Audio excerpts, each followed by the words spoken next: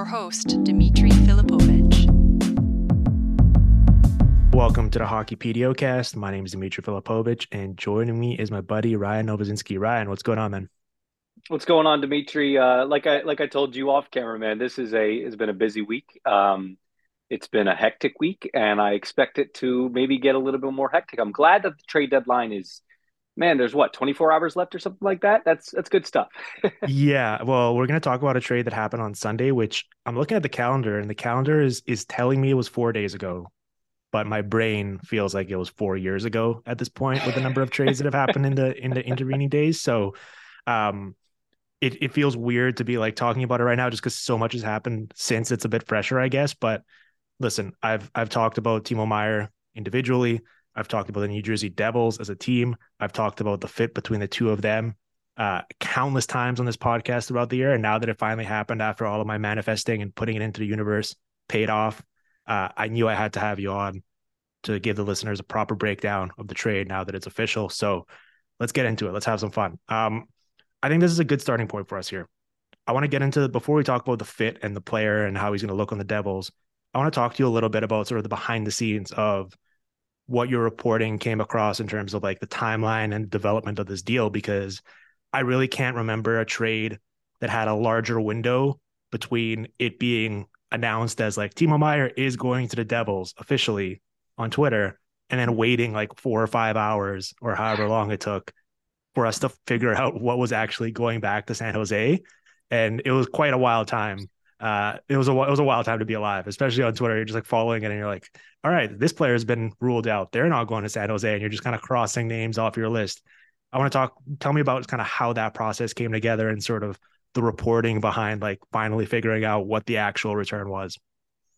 Yeah, so it was. I've been through a lot of different kinds of media fields. Like I've covered news, I've covered everything from news to lifestyle to sports. Obviously now, um, I have never seen a crazier day than what happened that day.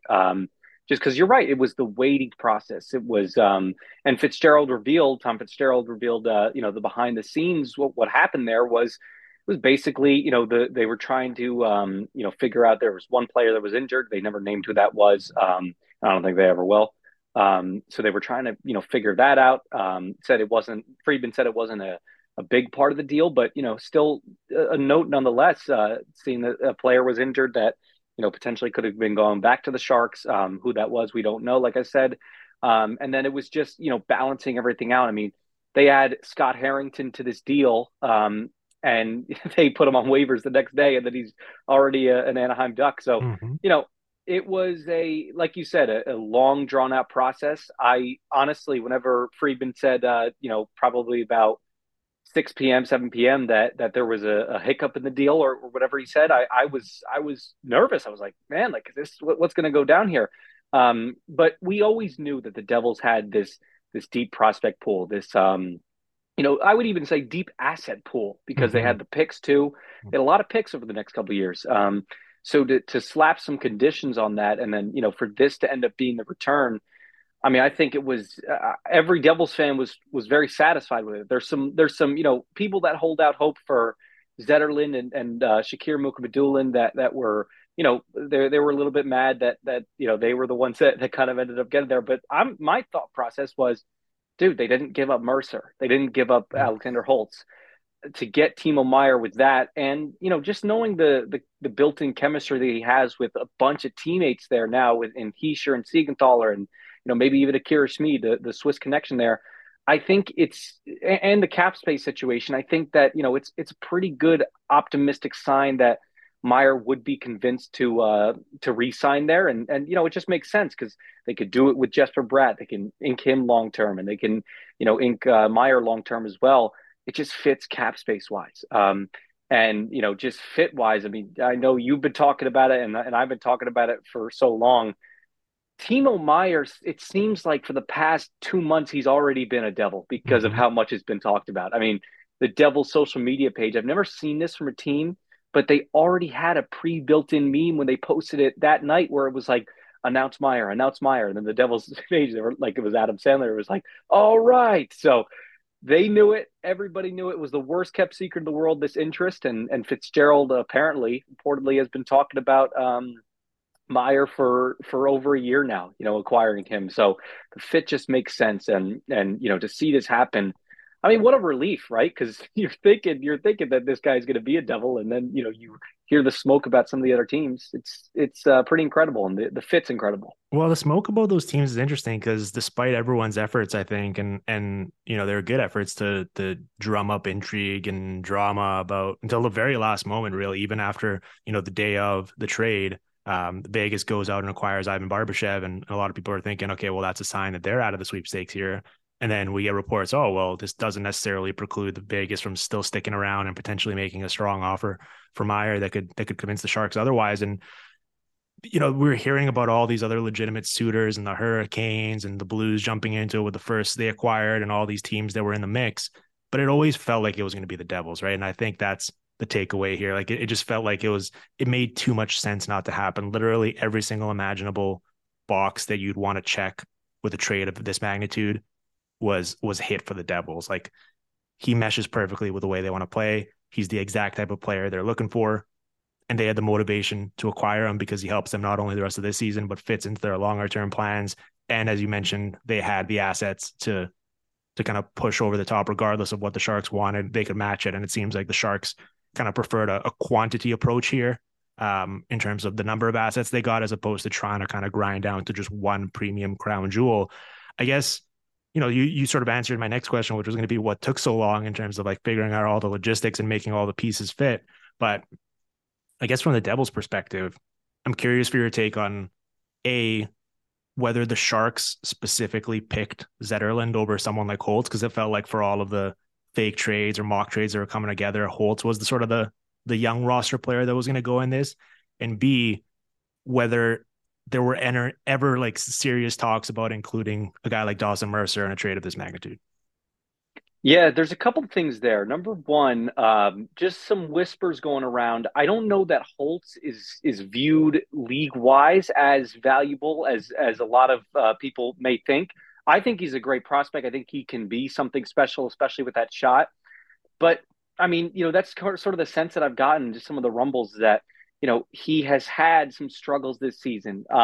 Sure, scheme wise, maybe they're not rolling him out as I guess schematically how he should be. He should be Mm-hmm. sort of a top six guy and is that scoring threat, but it just hasn't happened this year. And his skating is off, his pace was off. So they sent him back down to the minors, and probably for good reason. He wasn't getting the game reps. They have a pretty prominent. I'm blanking on her name, but they have a pretty prominent skating coach coming in, and they were working with Holtz just one on one because that's how much they wanted the vision to work. But then they sent him back down to Utica, New Jersey's AHL team, in order to sort of get those game reps. And but from San Jose's perspective, I wouldn't even say it was Zetterlund necessarily. I would say Shakir Mukhamadullin is the guy you look at as sort of that top guy, and that's Fitzgerald even brands him as that, as being that sort of top guy in this trade, because I mean he's a former first round pick, a couple years removed. And he's a guy that, he was going to come over from the KHL at the end of this season.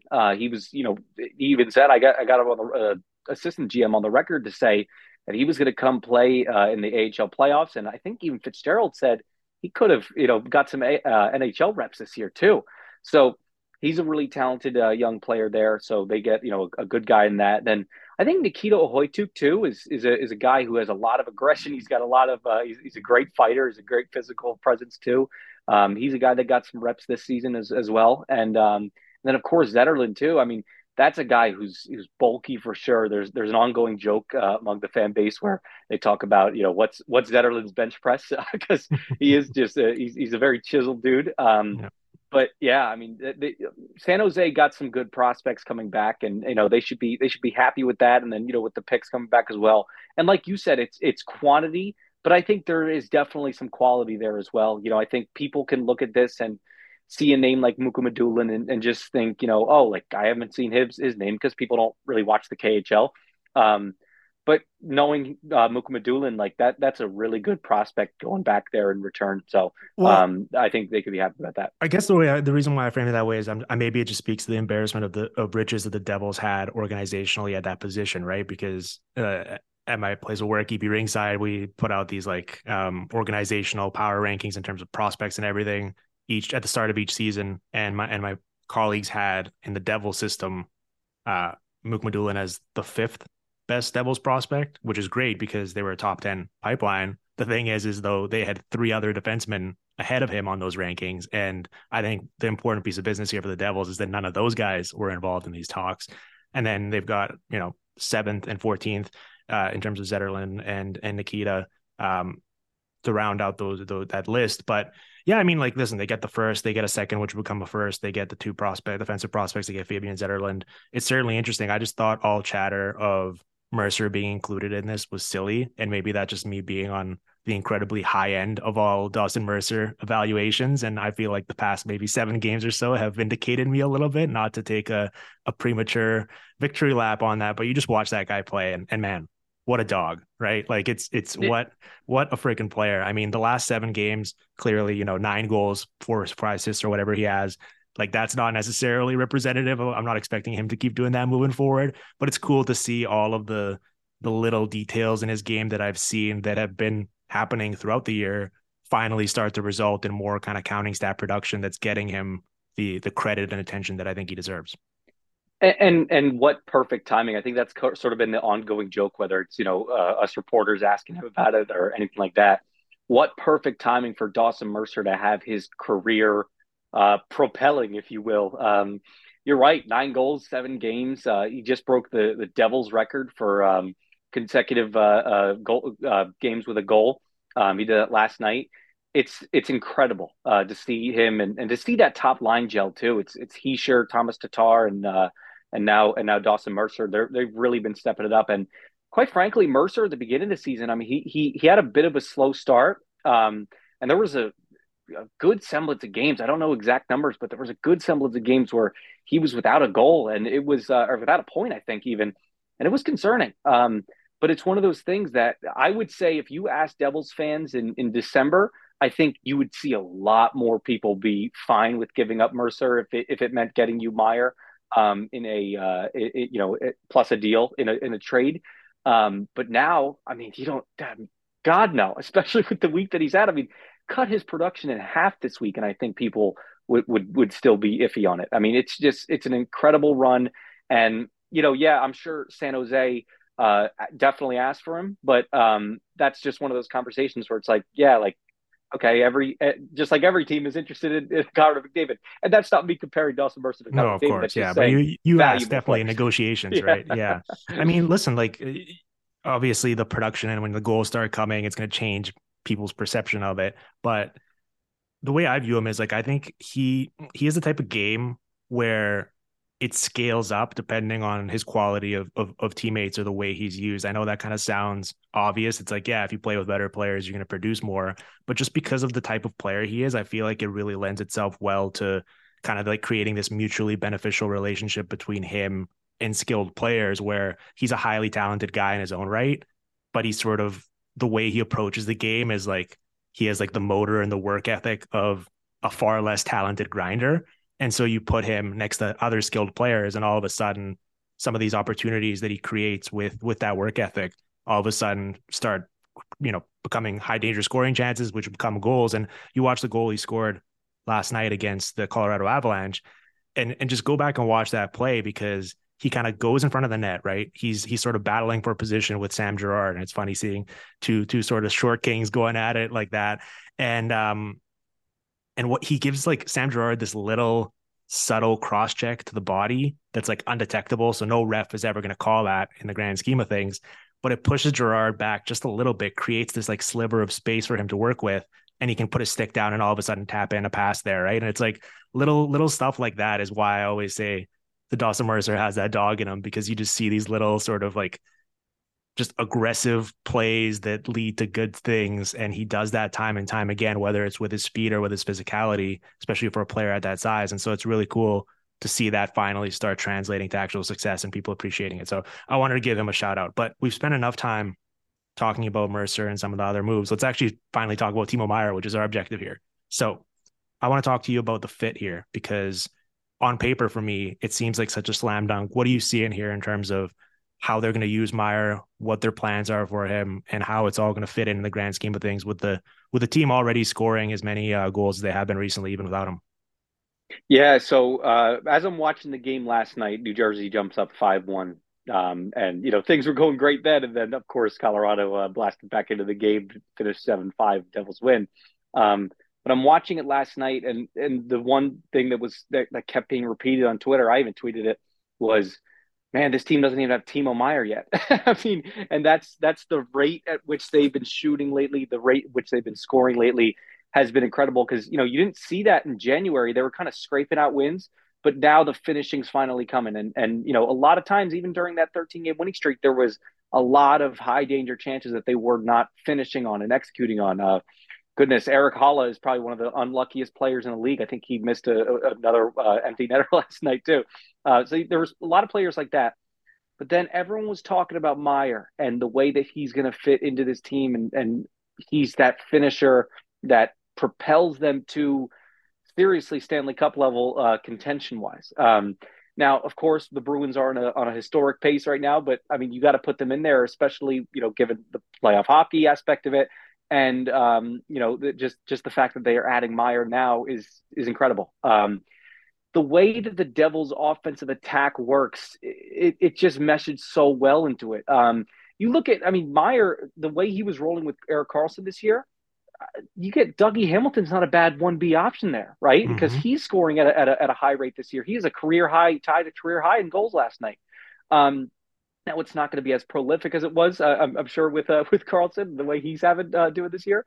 But Dougie Hamilton, again, is still a great 1B option, especially the way the Devils incorporate their defensemen in their offensive attack. I think, too, in terms of line fit wise, you got to put him with Jack and Jesper Bratt. Well, before we move on to the forwards, I just wanted to build off the Dougie point you made there, because I think it's a really astute one. One of New Jersey's existing weaknesses this season offensively, if you look at Corey Schneider's tracking of them, is they're pretty much like one of the best teams in every single offensive category, except for how many chances they generate off of rebounds and deflections, right? Kind of like those like greasy little plays around the net. And the only player who creates more rebounds than Timo Meyer this season is Matthew Tkachuk. And I don't have a stat for the deflections, but just watching him play, he had this beautiful connection with Karlsson throughout the year, where he would kind of just float around and eventually get into the slot with his stick on the ice, and Karlsson would hit him for these like kind of like one touch little like deflections or redirections towards the net, and they had that great chemistry. And you're right, I think that eventually he can sort of develop that with Dougie Hamilton. Dougie Hamilton likes to maybe focus on shooting the puck towards the net a little more than looking for that pass, but still he's got the vision and the skill to execute that. So I'm really curious to see how that chemistry flourishes. But please continue on the forward front as well. Yeah, no, and in terms of the forwards, people are talking about, of course, like you look at the Swiss national team and the way that they rolled Meyer and Nico Hischier. Of course, that's great built-in chemistry, and that probably could get Meyer gelling in the scheme a little bit faster. But at the same time, how are you going to have Jack Hughes on the roster, a guy who gets the puck to those dangerous areas? I mean, Jack Hughes is a scoring threat this year, and he's really turned that on. And the league really should watch out now that Jack Hughes has turned on his scoring threat. I saw a tweet about that many years ago. I think it was from Dom. Yeah, once he figures out how to shoot, it's over for everyone. Exactly. But now Jack has. You had Timo Meyer onto that line. Jack's a guy that can get the puck to those dangerous areas, to the slot. You had Timo, a guy who thrives off those kind of gritty chances. Nico called him a big boy who likes to get to those dangerous areas the other day.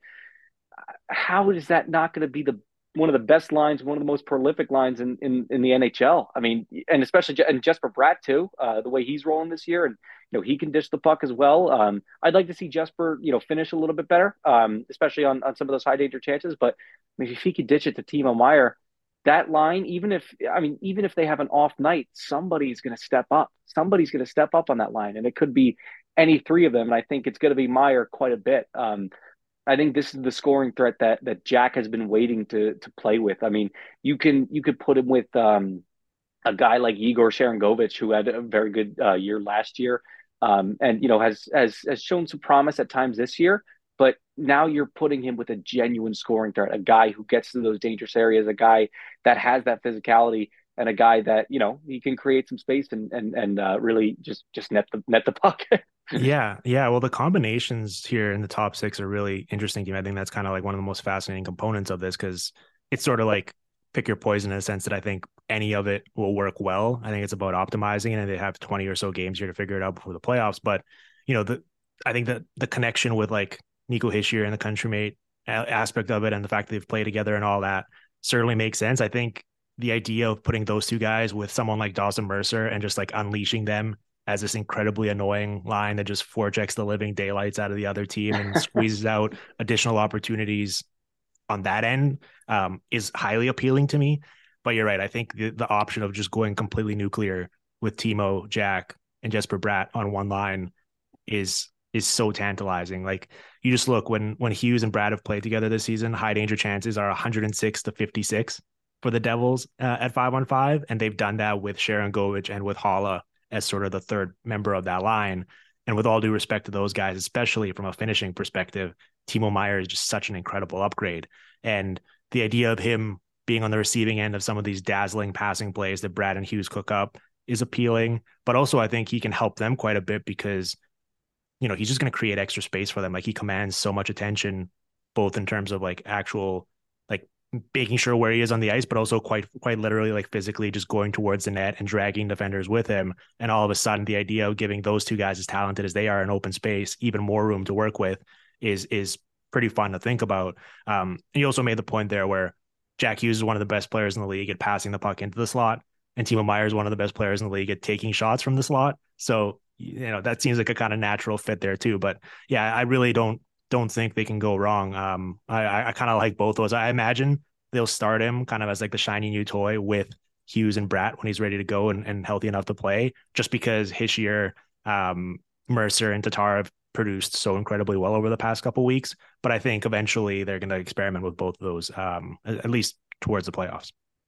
And look, there's no coach in the league that likes experimenting with their lines like Lindy Ruff. I always tell people people are like, oh, what are the lines going to be today? And I'm like, I have no idea. Lindy can change them, after opening puck drop within 5 minutes of the first period, they can be changed. And that's Lindy likes to shake it up. And I think that's what you're probably going to see. I think as the playoff race heats up, he wants to experiment with everything. And that's not to say that he's not going to build one consistent line. Maybe it is Jack and Meyer and Jesper Bratt. But I think, you're going to definitely see maybe a Mercer and Hischier and Meyer line as well at some point. But I think to start off, Lindy even noted the other day, he said he'll probably start off with him on Jack's line because, I mean, just what value that could add. And I think too there's an aspect of this too that the power play too. The power play one rather is going to be so lethal. I mean, you got Meyer on that unit, you got Jack on that unit, Heather, Bratt, and Dougie. How is that not one of the best power plays in the entire league? And then Tomas Tatar too. And one of the guys gets bumped. I think it will be Palat to that second unit. It makes everything flourish. This team, it does. This is what they've been begging for. And another thing that Devils fans and myself included have been begging for too for this team is a little bit more physicality. They rely on guys like Nathan Bastian. They rely on guys like Miles Wood to sort of bring that physical edge. But now you got Meyer, a guy that gives you that scoring touch, that finishing touch. But he also brings that physicality with his build, and obviously we talked about the dangerous areas. That's something that's going to be just so invaluable for this team. And I think that's one of those things that come playoff time, and Meyer has playoff experience. It's something that it all just makes sense. I mean, going down from, you talk about the fit at the beginning, Claude Lemieux's agent, who has Fitzgerald's brother works for the Sharks' front office. There's so many connections there, and this is why this all made sense. Well, I think that offensive versatility of Myers in terms of being able to play any type of game you want to play is one of the most desirable qualities of his game, and I think particularly for this Devils team because they're already one of the best rush teams in the league, and Myers certainly, I believe, he's fourth in the league in chances created off the rush this season. So he has the pace to be kind of like a freight train in open space and keep up with those guys. And I think that anyone you wanted to add to this group needed to fit that characteristic.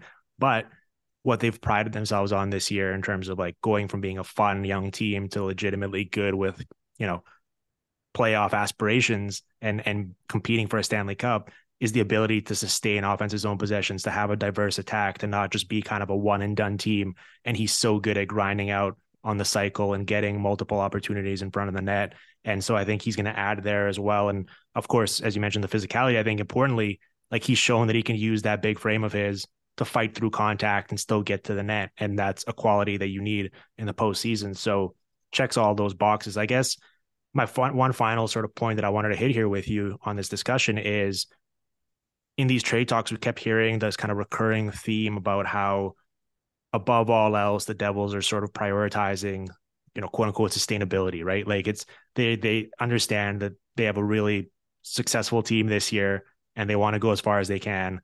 But given the ages of all these guys involved and everything, they view this as kind of like a long-term thing, right? This is a multiple year trajectory. And so Meyer, of course, he's under contract the rest of the season. Next year, he's got this $10 million qualifying offer. There's no talk of extensions yet, as far as I know. And I think that the idea, the specter of him leveraging that into going to unrestricted free agency the following season scared off a lot of potential teams that otherwise would have been interested in him.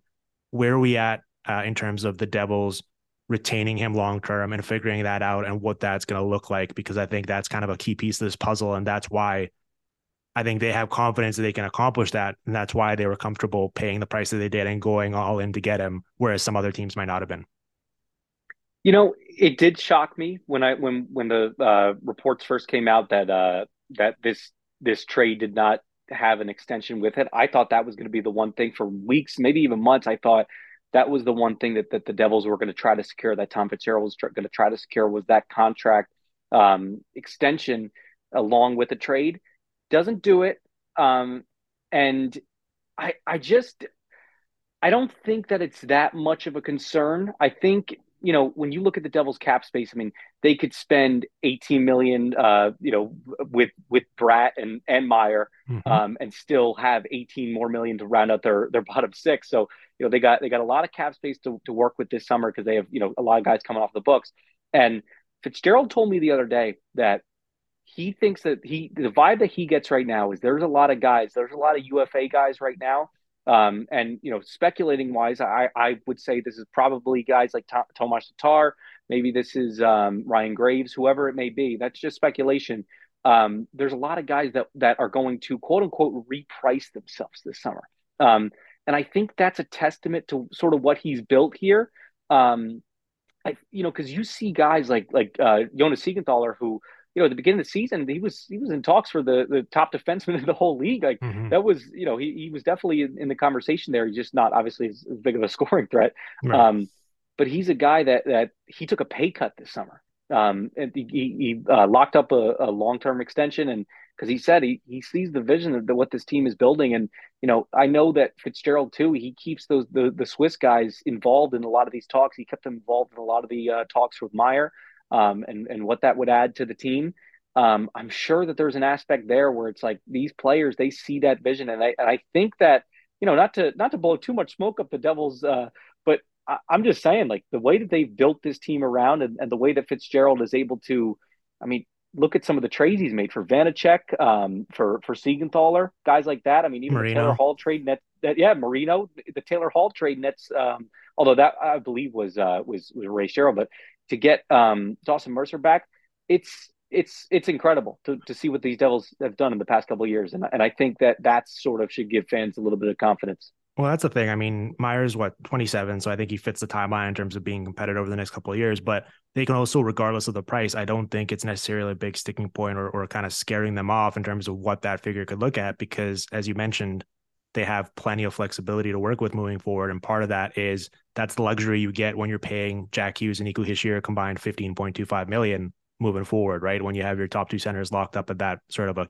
cap friendly, to use a pun deal, all of a sudden everything else kind of falls into place. And I think it makes sense to take a longer term view because you kind of look ahead to what the playoff path looks like this year. And it's like, all right, Rangers in round 1, Hurricanes in round 2, whoever wins the Atlantic in round 3, like that's going to be an absolute bloodbath. And we've already seen at this deadline how pretty much all those teams have pushed their chips into the middle of the table to try to improve their Stanley Cup odds this season. So I'm all for like being aggressive and trying to increase your odds this season. But I think taking a longer term view of this and trying to kind of have your cake and eat it too makes a lot of sense. And Meyer fits that because I think they were really interested in like Kevin Fiala this past summer. They were really interested in Matthew Tkachuk, of course. And either guy wanted to sign a long-term deal in New Jersey, right? They kind of were in this similar position where they had a qualifying offer. They were restricted free agents, but it wasn't a long-term fit. And I think that's why it didn't wind up ultimately working out with either of those guys. So I think the fact that they've made this move finally for Meyer indicates that they're not only further along in their path as an organization than they were this past summer,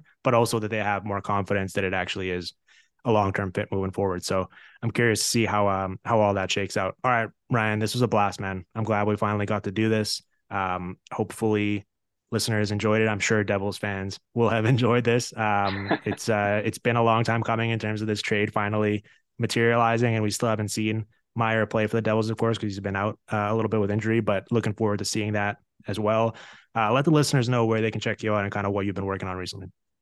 Yeah, thank you so much, first and foremost, for having me on. This was a blast, and like I said, it was sort of a long time coming with Meyer going to the Devils. Like I said, I thought he was on the Devils for the past couple months, the way you would have, a casual fan might have thought that.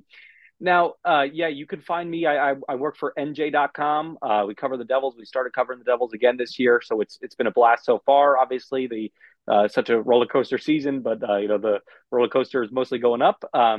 But yeah, you can find me on Twitter at Ryan Novo62. That's RyanNovo 62. And yeah, just working on some Devils feature stories and of course getting some Timo Meyer content out there. It's been a fun ride, and I think it's going to be a fun ride the rest of the way as well.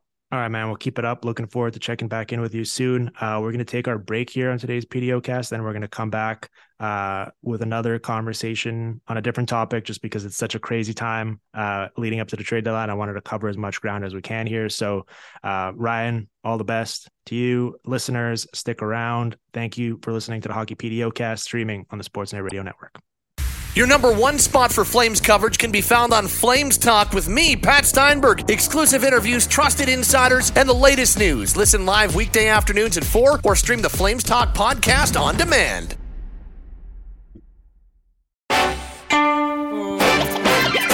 Take that.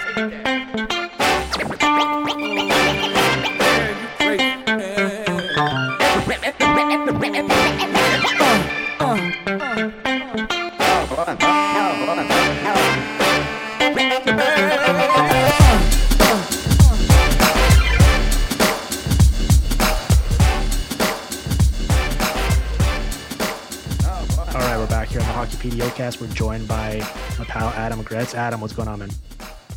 How you doing today?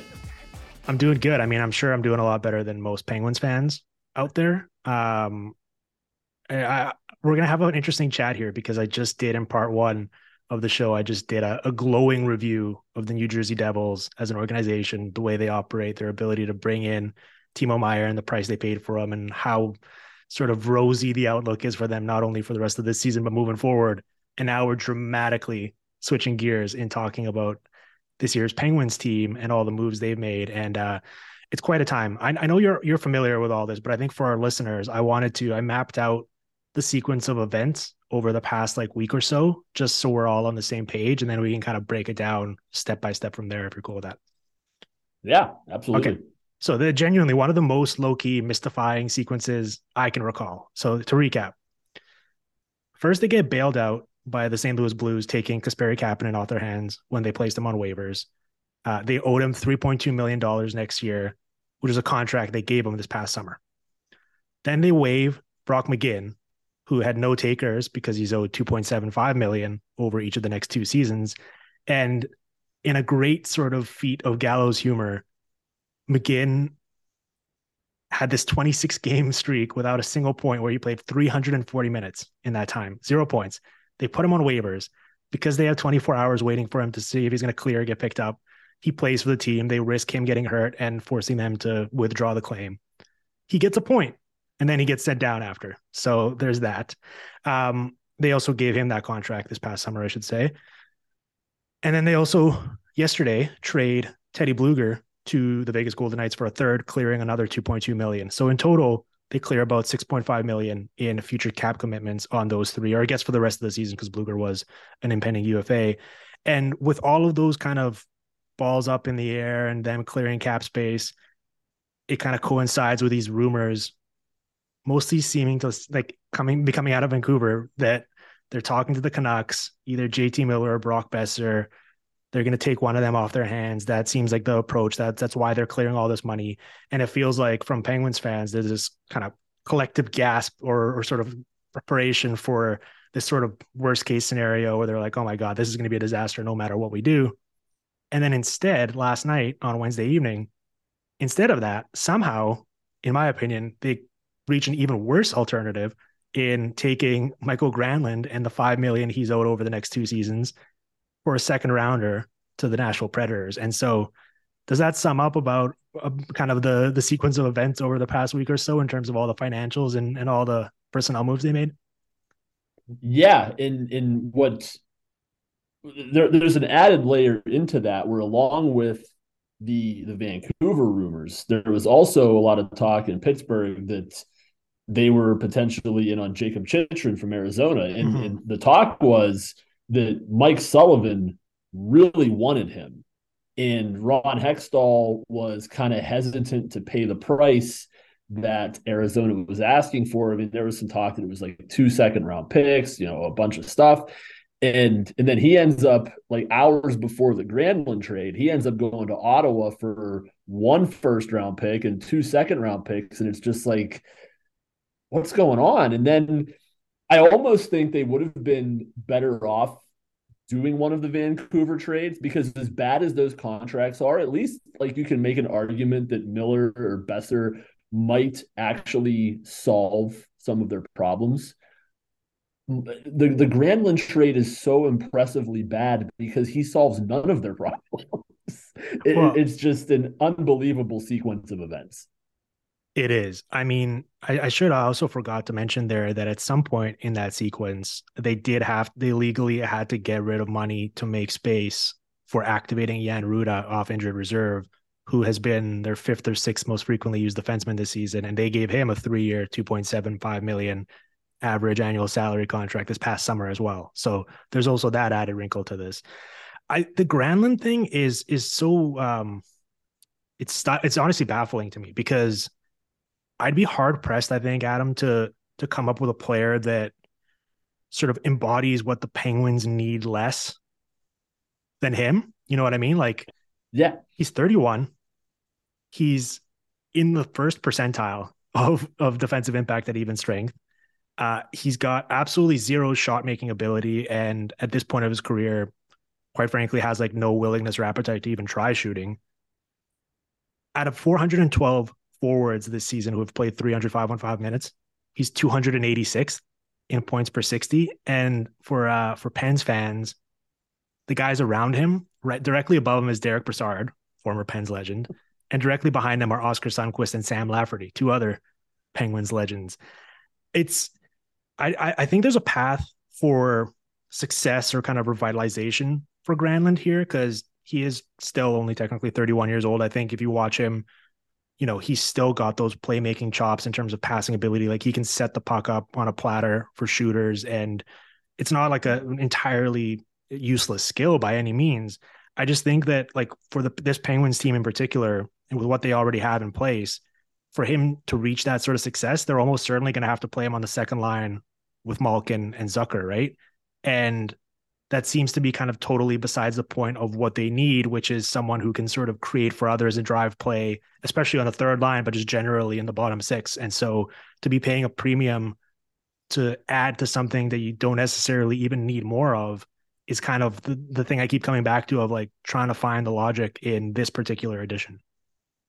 Well, the thing that I keep going back to is all year we've been hearing about how bad the Penguins salary cap situation is and how they don't have the flexibility to really make a move.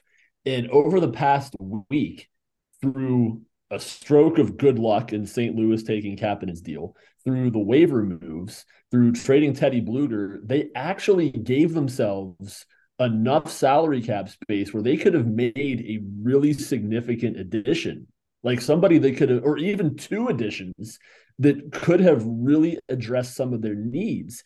And I can't remember the last time I saw a trade that was so universally hated by everybody. Like whether you're a stats person, whether you're an eye test person, nobody understands this.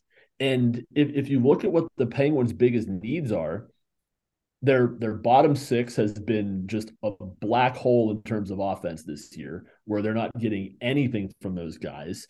They don't defend particularly well, whether it be from their forwards on the bottom six or the defense as a whole. And they brought in a guy that doesn't score. A lot of his offense in Nashville was the result of some of the guys he was playing with on his line, where if he plays on the third line in Pittsburgh, he's going to be playing with, Jeff Carter and people that just were not the answer. And if you put him in the top six, you run the risk of disrupting the two lines that have actually carried them to where they are this year. And he's not a particularly good defensive player. He's not good on the forecheck. He doesn't skate as well as he used to. If you were to create a checklist of all the things the Penguins don't need, he checks all of those boxes and checks almost none of the boxes of what they do need. And on top of that, he's another guy that's on the wrong side of 30 that signed long-term for like $5 million a year. And with Brian Dumoulin coming off the books after this season, with Jason Zucker coming off the books after this season, with Kapanen's contract now gone, they were going to be in a position where they actually were going to have some salary cap space going into this offseason, and then they just lit it on fire. And that's one of the recurring themes here of the Ron Hextall era, where it's just been one bad contract after another. Like Jeff Carter before, like they didn't need to sign him to a long-term contract. And I don't know if that was just him doing his buddy a favor, or like just trying to take care of him. And then they lose Brandon Tanev in the expansion draft, and they immediately replace him with Brock McGinn on a long-term deal. Yep. It cost them guys like Jared McCann. It's cost their flexibility to bring in people that can actually make an impact where they need it. And I go back to those 2016, 2017 Stanley Cup teams. The one thing they had no bad contracts. Yeah. They had their superstars were on below market deals. Their depth guys were on cheap deals. They had a lot of young people coming in. Now they have a lot of bad contracts, and those little mistakes add up into big mistakes. And that's been Ron Hextall's tenure here. Yeah, I struggle to like figure out what the play is here beyond if you're going to get something out of Granlund's playmaking ability. It's going to be kind of taking Brian Rust's spot there on the second line and then kind of hoping, I guess, that Brian Rust can potentially be the motor for a third line. But honestly, what I saw from that Jeff Carter, Brock McGinn, Kasperi Kapanen line, they were like one of the least effective units that got as much runway as they did that I can really recall, especially being used so heavily.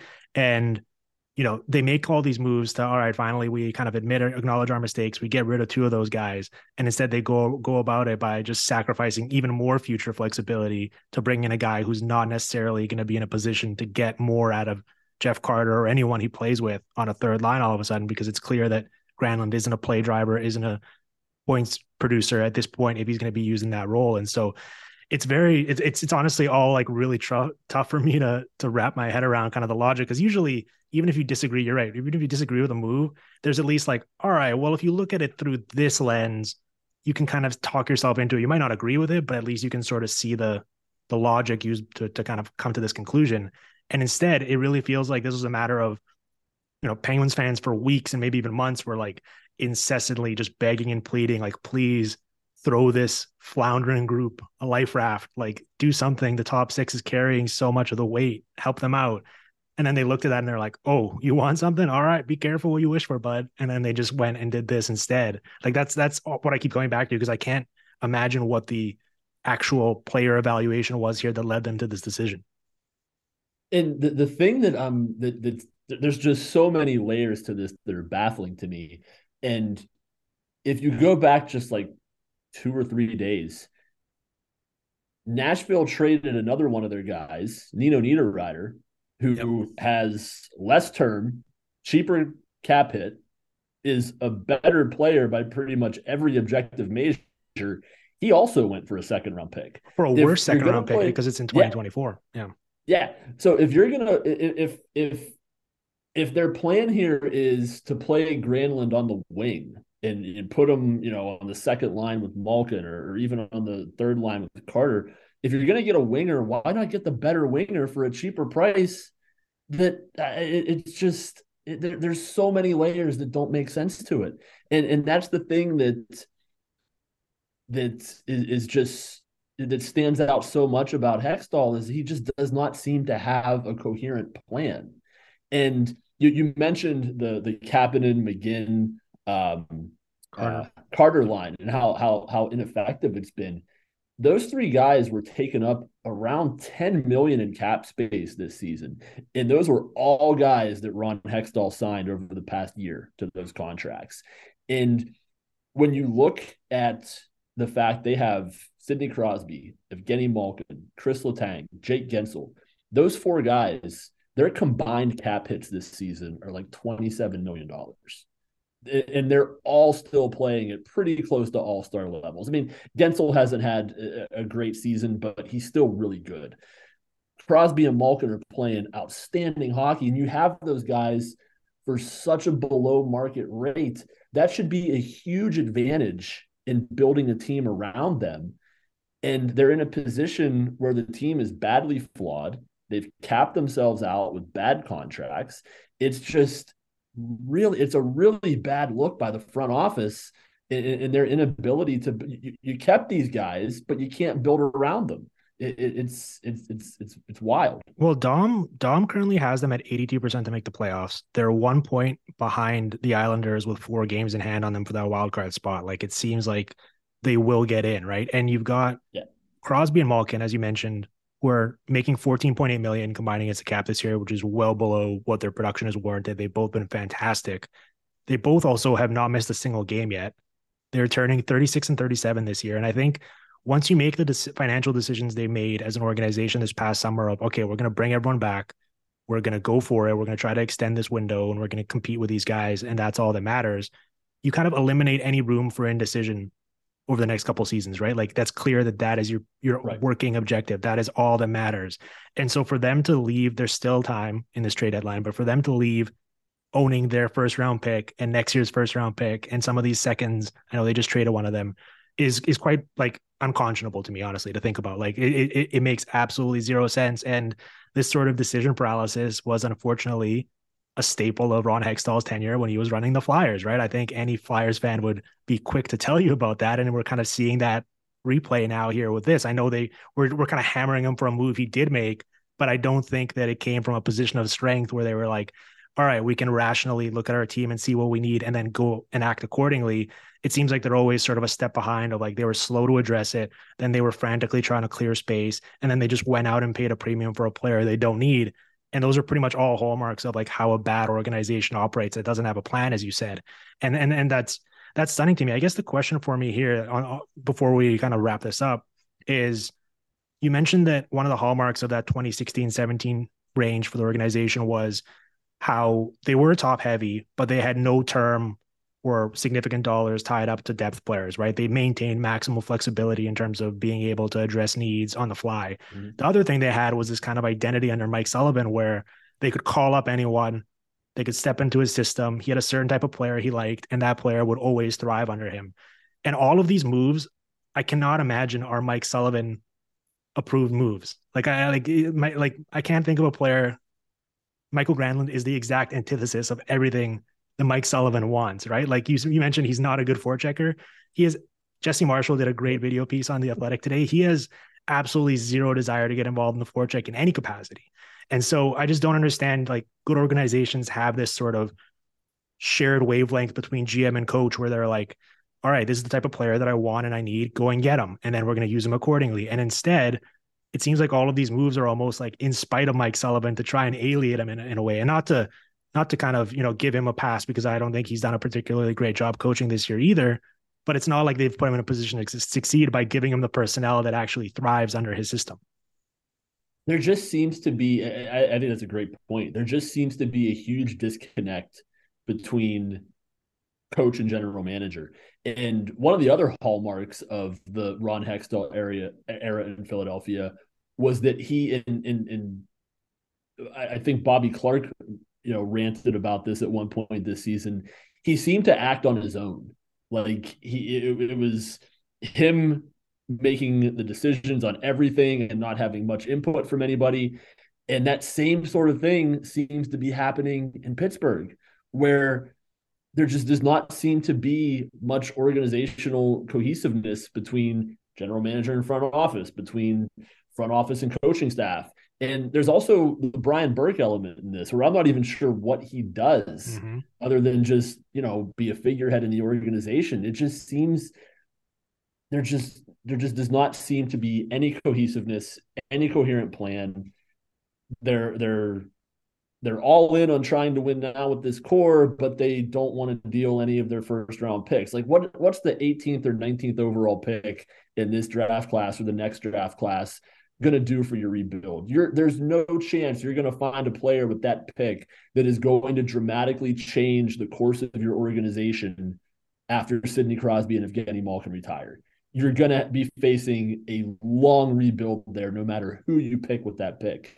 That's why I love the Tampa Bay approach so much, where they just they know they have their core right now. They know this is their window. Now, you can disagree with how they've used those picks in the trades, but I agree with the philosophy where these picks aren't helping us right now with these guys that we can still win with. We have to cash them in for what we can. And whether you love his approach or not, that's one of the things that Jim Rutherford got with the Penguins. He knew what he had in that moment, and he knew he had to maximize. He may not have always made the right move, but he didn't care about 6 or 7 years from now. He cared about 6 or 7 months from now, and what can I do for Sidney Crosby and Evgeny Malkin? And that's the biggest change, I think, in approach. Well, and there, I mentioned there's still time left to make other potential moves before the deadline. And one we've kind of heard bandied about is like whether they would attach Marcus Pettersson to try to improve up front still. And I'm not sure if that is still a consideration for them, but I simply cannot stress how bad of an idea that would be, considering how good he's been for them and the contract he has, and especially in light of trading both Marino and Matheson for downgrades to the position this past summer as well. It would just be staggering on all accounts. All right. Well, that was quite a glowing review of the Pittsburgh Penguins, but I think a necessary one, because I've been just so baffled by how they've approached pretty much everything with all of the, especially bottom six decisions that they've made recently. Adam, this is a blast. Unfortunately under bad circumstances for the Penguins, but still fun nonetheless for me. Let the listeners know quickly where they can check you out and what you got going on. You can find me writing about the NHL at Bleacher Report. I'm writing at Yardbarker, Pennsburg, SB Nation, any of those places. Check it out. All right, man. Well, this is a blast. We'll have you on again soon. Thank you to the listeners for listening to the Hockey PDOcast, streaming on the Sportsnet Radio Network.